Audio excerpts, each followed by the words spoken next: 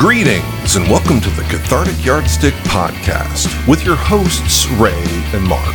In this episode, your intrepid hosts sit down with Professor Mike and talk about the illusion of reality. You know, reality can be a tricky thing. The other day I saw myself naked in the mirror. The first thought that came to mind is that, great, this is another IKEA store I'm going to be banned from. Welcome to the Cathartic Yardstick Podcast with Ray and Mark. I'm Ray. I'd be Mark. And we had the opportunity a week ago to interview one of our favorite recurring guests on the podcast, Professor Mike, where we had a discussion about reality and what is reality, what's real, what's not real. Yeah, the illusion of reality. Right. Is perception reality, or does it go beyond that? Is reality subjective, or is it objective? And what's interesting there is the whole idea of we perceive reality through our senses. And now our senses are perfectly evolved for us to hunt and gather and survive. But are our senses perfectly attuned to pick up all versions of reality? And I think through our discussion, we're going to find out the answer is really no. We actually pick up a small part of what's all around us. So it's a deeper dive into this great question.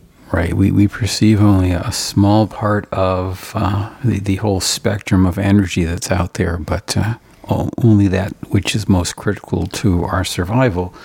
But there's a whole world of stuff out there that even some animals experience that we can't. And it was an interesting discussion, and here's how it went. All right, let's see if we can get through this thing. Okay.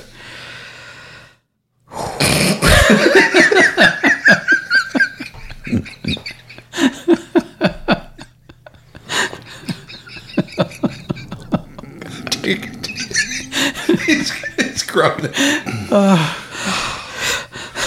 Oh no. I'm crying.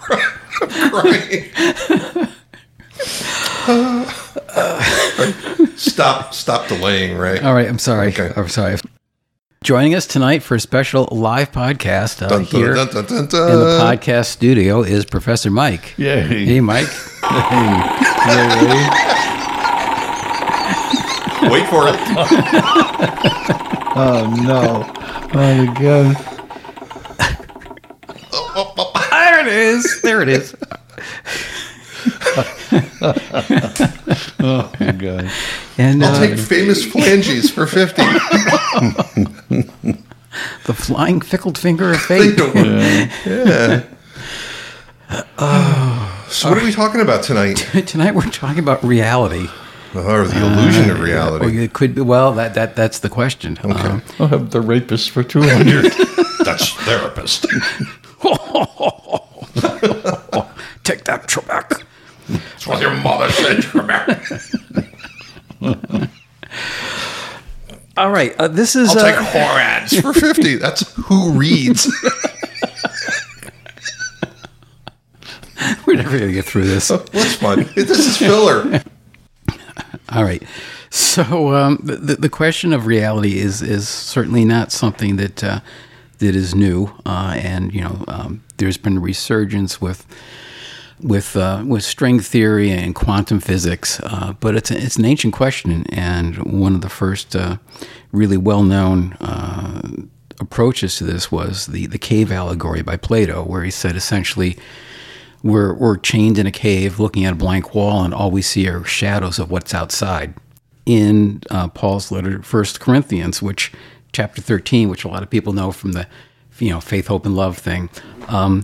The next line right after that is, we now see in a mirror dimly, which I'm sure, being part of the Hellenistic world, that they'd understand what that meant.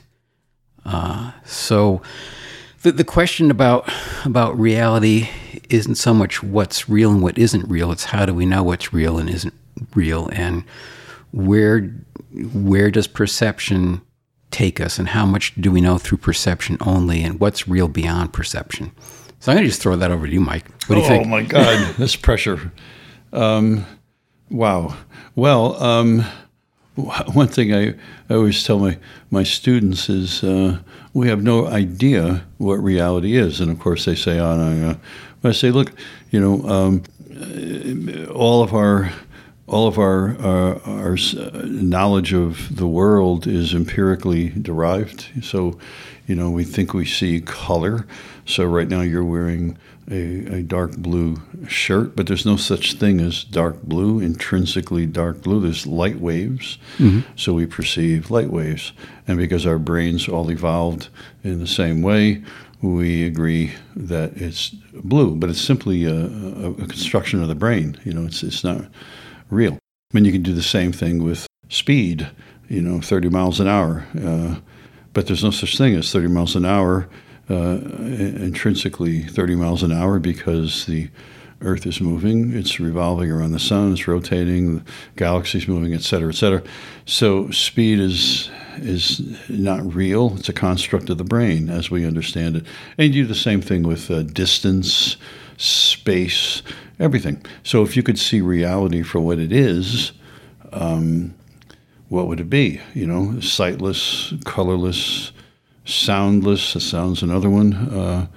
It would be boring, which is itself a construct of the brain. So we don't know what reality is, and that's demonstrably true. So that really gets their attention, right off. We don't really see reality for what it is. Right. Even on a basic level, when you look at something, it's actually projected on your retina upside down. Yes. So you're already processing it before you even start to make judgments about it. That's right. I think it all starts with perception, because we're evolved to be hunter-gatherers.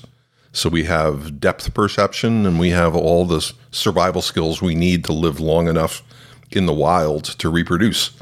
But that's not necessarily a good sensory preparation to be able to gauge what reality is. Because what were you saying, Mike, about how much of the universe, or how much of reality your senses can actually pick up?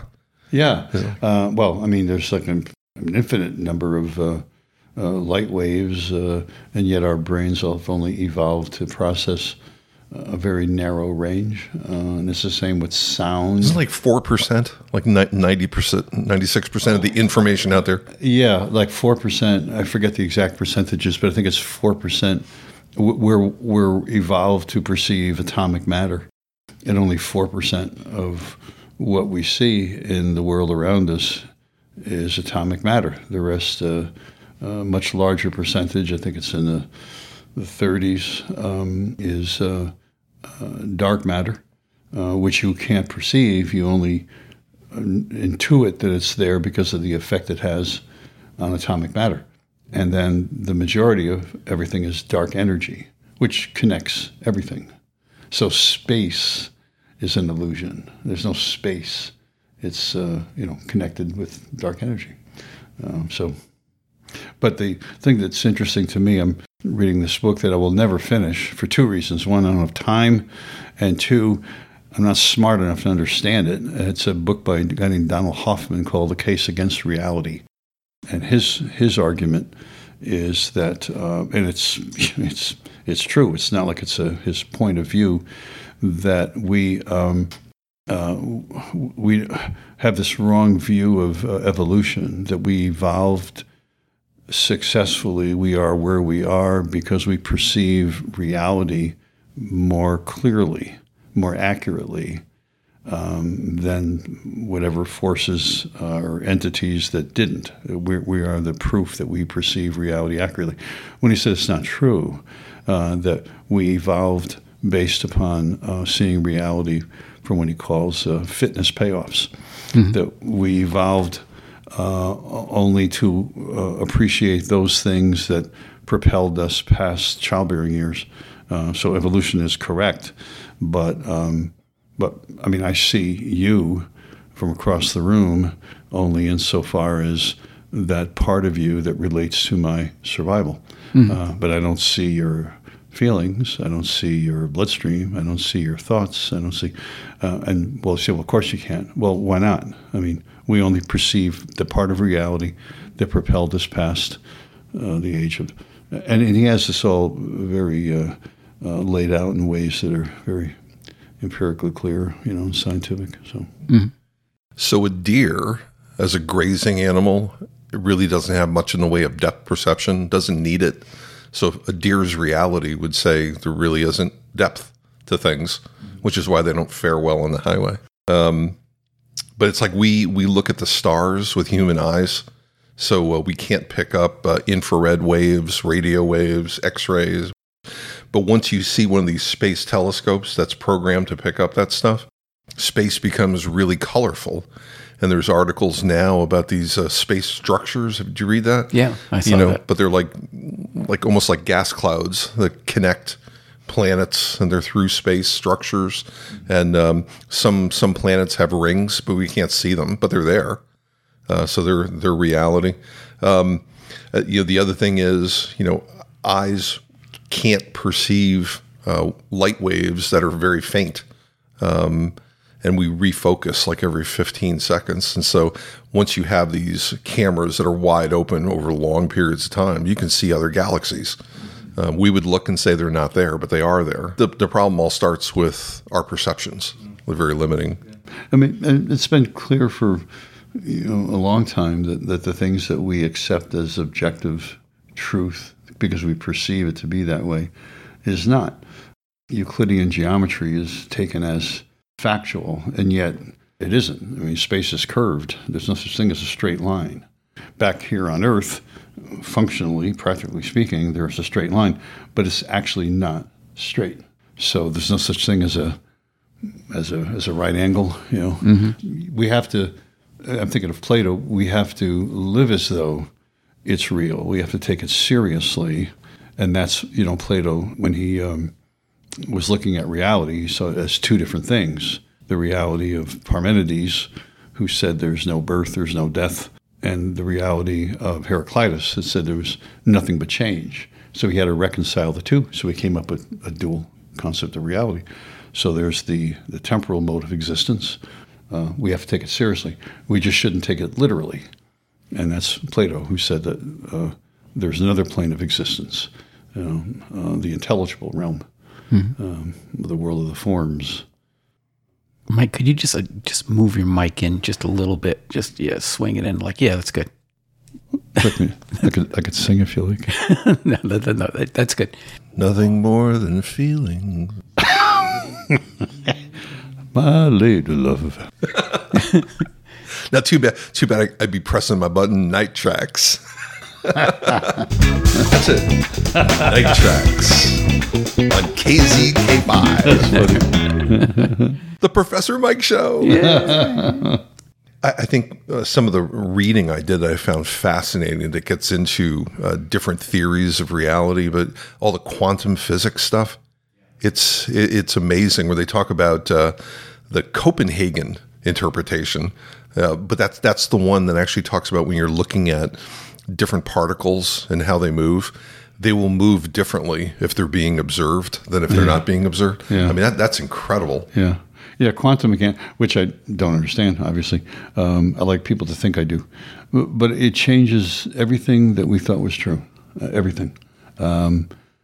So, who knows how we will look at reality 100 years from now, but it will not bear any resemblance to the way we see it now. Safe to say. Yeah, I was telling Mike the thing I saw that I just thought was amazing in terms of potential and how you can view the universe. But quantum entanglement, did you read it? Yes. Yeah, that was amazing. I've seen that, yeah. And I guess the whole idea is if particles intersect, they take on the same properties of each other. So no matter how far away they are from each other, if you change the rotation of the electrons around one particle, wherever the second one is, the electrons will start rotating in a different direction. Yeah. And that could be across light years. And then people say, wouldn't that violate Einstein's theory that nothing can move faster than the speed of light? And the answer is, it's not moving faster than the speed of light. It's connected by energy. All energy is connected. Right. There's even a theory where there's only one electron in the entire universe, and it's just everywhere all at once. Oh my gosh. Yeah. Wow. But researchers also observe the same kind of thing apparently in living cells. I was reading, they keep referring to a well-known experiment but where they take like a petri dish with an algae colony in it, and they split it in two, and they move one half of the algae colony into a different lab. If you electronically stimulate one colony, the other one starts scrambling.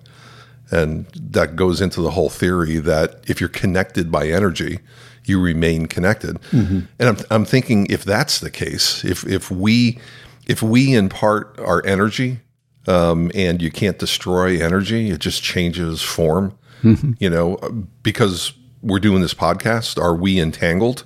Which means that once the carbon-based units keel over and we just get released into the atmosphere, is it sort of like I run into Ray, pull my finger? Yeah. Because we still know each other out there. It's just different.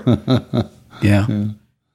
So, I mean, the other way of looking at reality is more the Thomistic view that, nothing is in the intellect, which isn't first in the senses. But there's an awful lot of stuff we seem to know about that we don't experience directly, like some of the things you were talking about, subatomic particles and mm-hmm. dark matter. And most of that stuff seems pretty real.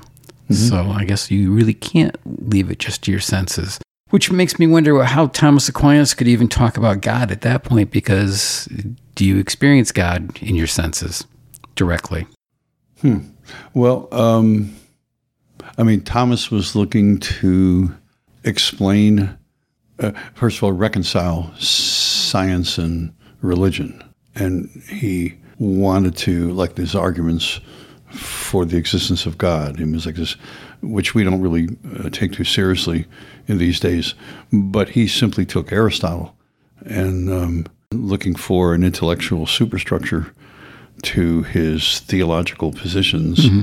and took Aristotle, so he poured these religious ideas into Aristotelian categories of thought. It was a very contrived way. Yeah, it doesn't work very well. No, well, it doesn't to our modern, but that's what philosophy does. It explains to an era in a language they speak the answers to the primordial questions.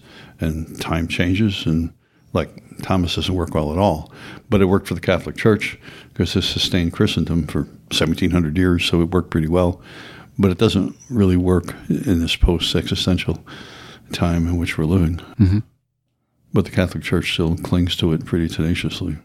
If we have a limited view of reality, then what do we know about God, which is even more tenuous than reality, possibly? How do we reconcile that? Is God knowable? Is God, can God be known? Is God even knowable? Well, I think what we've gravitated toward is more the first century Jewish notion of God rather than the one we've inherited. We are a progeny of the Greeks. God is the supreme being, but like we're giving God the ultimate compliment, the supreme being, mm-hmm. when still we're confining God to this puny universe of being. And the Hindus would, no, God is beyond being, or as Tillich said, God is the ground of being. So if you approach God, that way, it's knowable. Because having my fingers do artificial quotes doesn't help much on a podcast. Yeah. But to know God that way is very knowable. I mean, it simply is not definitive and doesn't lend itself to a definition or a description or a position in a tenet of faith. Mm-hmm. It's like it brings Christianity and Buddhism very much in the same kind of discussion, I think. Yeah. And as I was talking to Mike, the way I looked at it was sort of like if you look at Franciscan spirituality, where I have a spark, you have a spark, and, nature has a spark, the trees, the animals, all that kind of stuff. And then you bring it into what I was reading about, quantum entanglement, and maybe it's all energy is connected. And at the end of the day, all you have in the universe is information and energy. And the question is, how much can you be aware of? I've heard of some people talk about that universal energy as a universal consciousness. Mm-hmm. So I'm thinking back in the first century, if you really had somebody who got the spirituality end of it, how would you begin to explain that to anyone? And would that be the beginning of the myths, the parables, to try to convey that sort of universal connectiveness? Mm-hmm. So maybe that's how we know the concept of God, possibly. Yeah, that's kind of a Buddhist thing, Very the much. Buddha consciousness. You're born out of that, and you eventually return to it. Yeah. It's not at odds with Christian theology, as I understand it, at all. I mean, Buddhism and Christianity really, line up. I was listening to a Joseph Campbell argument where he was saying that, talking about getting older, which is something that every once in a while I think about. He said, smiling, but that we tend to see ourselves as, light bulbs, where we confuse the light with the vehicle that transports the light. So as we get older, things start coming unglued. It's like an old car. The fender falls off. There goes the tires. So you get to the point where are you the vehicle, the light bulb, or are you the consciousness that it's carrying? And then when you die, finally, the consciousness returns to the universal consciousness. Mm-hmm. So consciousness is really all that there is, which is very, to my way of thinking, very, very Christian. The Spirit of God is in me. Mm-hmm. It's in the world. The kingdom of God is spread out upon the earth. We just don't see it. I find that so much more satisfying than what I was brought up with, like the Baltimore Catechism. It's heaven or hell, and that's what you're looking forward to. And the conversation Mike and I have had going for years, because I've been a pet project, my struggle for faith. Mm-hmm. But it's just the idea of it's human nature to want to try to connect with the transcendent. Mm-hmm. What is it that makes us want to do that? And I think you referred to it as almost like a homing device.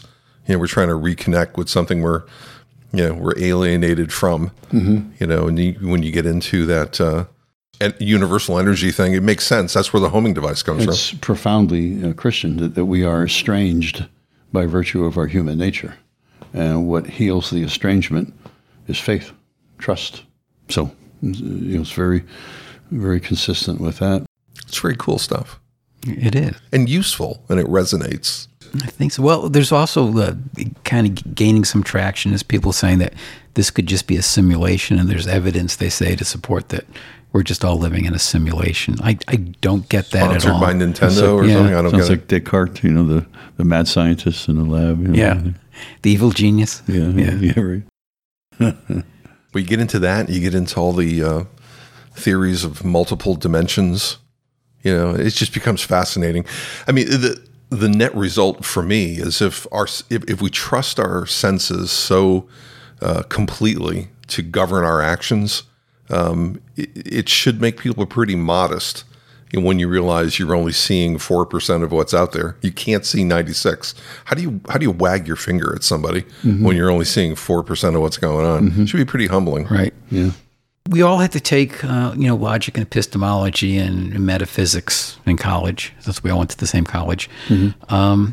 And a lot of that stuff was just very unsatisfying, especially in the metaphysics stuff, the proofs of God and things like that. Mm-hmm. God exists because he must exist, the ontological argument. How can he be all powerful if he didn't exist? We are the progeny of the Greek world, where it's like humans are driven to constellate reality in a way that makes sense to them. And so religion did it 5,000 years ago, Hinduism, and Buddhism. But the Greeks were doing the same thing. They're trying to understand reality.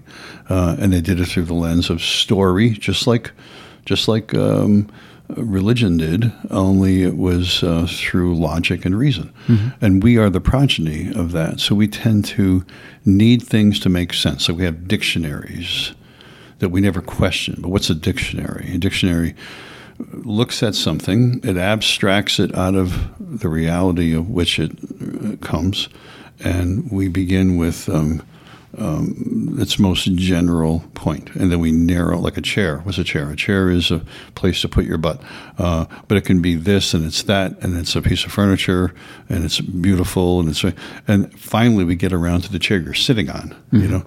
That's a very Greek understanding of things. It's not the way they understood reality in first century Palestine. Right. It just wasn't that way. Yeah, it's pretty much it's a consensus process. Yeah. But so when we studied philosophy in college, all of it was a consequence of the Greek tradition. So when you mentioned proofs of the existence of God, ontology, that very word is Greek in its origin, and being, notions of being. That's strictly Greek, 5th century, not Jewish. And because of the post-existential world that we're living in, the first century way makes much more sense to us. Very cool. Is reality an illusion? We don't know. Yeah. We don't know. Yeah. I think it's neat that everything is perfectly evolved to survive. And we're about the only critter who can see beyond our own perceptions. It might be limited, but we're doing what deer can't do. That's something.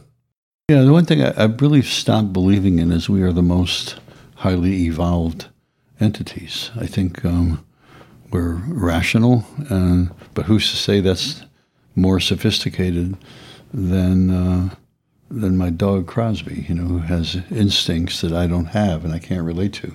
He knows somebody's coming up the stairs before I hear anything. Is that simply auditory advantages, or does he sense it? A flower, a carrot is a perfectly evolved entity. I just no longer believe that because we're at the top of the food chain, that we're the highest evolved being. I really don't. And again, it's the business of this rational, we highly tout the mind as being superior, but the mind coexists with other parts of us, the body and mythology, which I'll be talking about in my course coming up. The archetypal myths are attempts to bring the mind into accord with the rest of us. Mm-hmm. We abstract it out as though it's superior, and it isn't. It isn't. Look what it's doing to the world. Right. Look how messed up everything is. We never get answers. We never arrive at that point that we say that we purport to want, which is safety, security, justice, all these kinds of things. They are elusive by definition. We'll never get there, I don't know. I'm really rambling now, but I just don't think about it the way that I used to. Mm-hmm. I don't feel myself to be a superior life form. The metrics, are all very self-serving, I think. So maybe reality is not an illusion, but if you think it's limited to what your senses are, that's the illusion. Yeah, the sense knowledge, empirically, it's demonstrably unreliable. Everything is a construct of the brain. David Eagleman is a guy who wrote this great book called Incognito, The Secret Life of the Brain. He's a brain dude. He's not a philosopher. Mm-hmm. But he basically points out that empirical knowledge is it's good for the world we live in, but it's not real. There's no such thing as speed, objectively, color, sound, anything. It's all illusory. Mm-hmm. The biggest fascinating point for me, as I circle back on the same stuff, is just the idea of just the concept that we could be all part of the same energy. Right. That's fascinating. What that opens up, the possibilities. Very Buddhist too. Yeah. Yeah. Like I was telling Mike when I was reading about quantum entanglement, it's like if you think you have some kind of connection with like a departed relative, in that context, is it so bizarre? Maybe not at all. Maybe there's almost a quasi-scientific explanation for some of it. It really opens a lot of doors. Well, if there's anything to quantum theory, the odds of there being parallel universes is almost a given, because in an infinite universe, all possibilities are inevitabilities. So if there's parallel universes, then there's other marks, out there, and not out there, they're right here. And they made different life choices, and, somewhere there's a... How lucky are those dimensions? Somewhere there's a Michael Rivers who made different life choices, and I hope he's freaking enjoying it, because I'm stuck with this catastrophic existence. No. But all these things are true, and they are very humbling. But Buddhism just believes in the universal consciousness that the difference between you and everyone else is illusory. We're all one. We're all the same part of the same consciousness.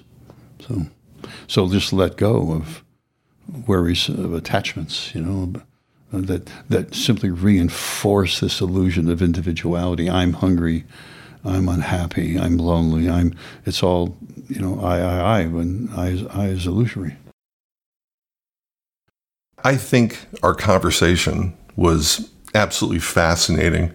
And what it really left me with were a couple of key takeaways. First, the importance of humility in all things. I mean, how judgmental can we get when we only pick up 4% of the reality around us? I mean, what we don't know so outstretches what we do know.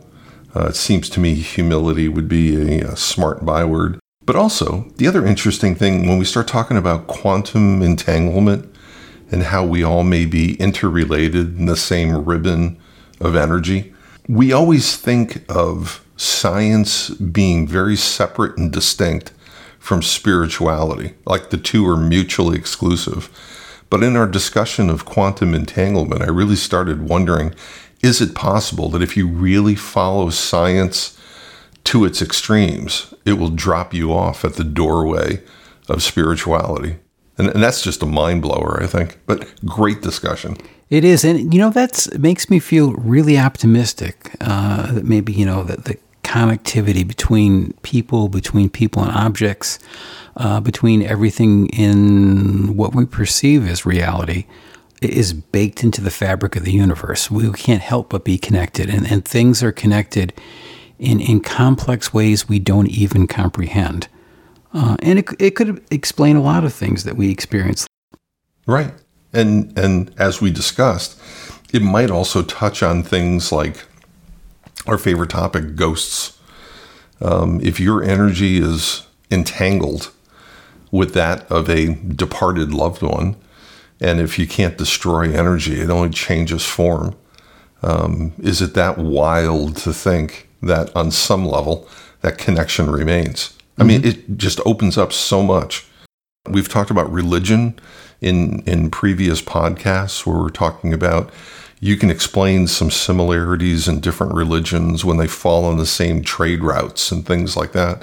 But when you're half a planet away from each other outside the trade routes and you still see these general themes, what is that? Is it possible, Mike's term for it was, is it possible we have some kind of embedded homing device that keeps us connected with where we came from? Mm-hmm. And in a weird way, quantum entanglement might be that homing device. Right. Carl Jung had a concept that he called the collective unconscious, which touches on those issues, where he said that, societies all across the planet at different times have like this knowledge pool, even though it's not passed on directly. It's something we just know from our shared human experience that somehow is available to everybody. And that would certainly fit in with the whole entanglement, interconnected fabric idea of reality. It would. And I think it was a great podcast because I came away from it changed. Well, literally changed. I mean, reading this was just incredible. Mm-hmm. I think I got so much out of it that even Mike was looking at me as the RCA Victor Dog look. Yes. So it's like either I'm smoking crack or I'm seeing some possible connections here. Right. So, but it was fun. Very good time. It was great. Good discussion. You've been listening to the Cathartic Yardstick Podcast. Join us again as we discuss things that really matter.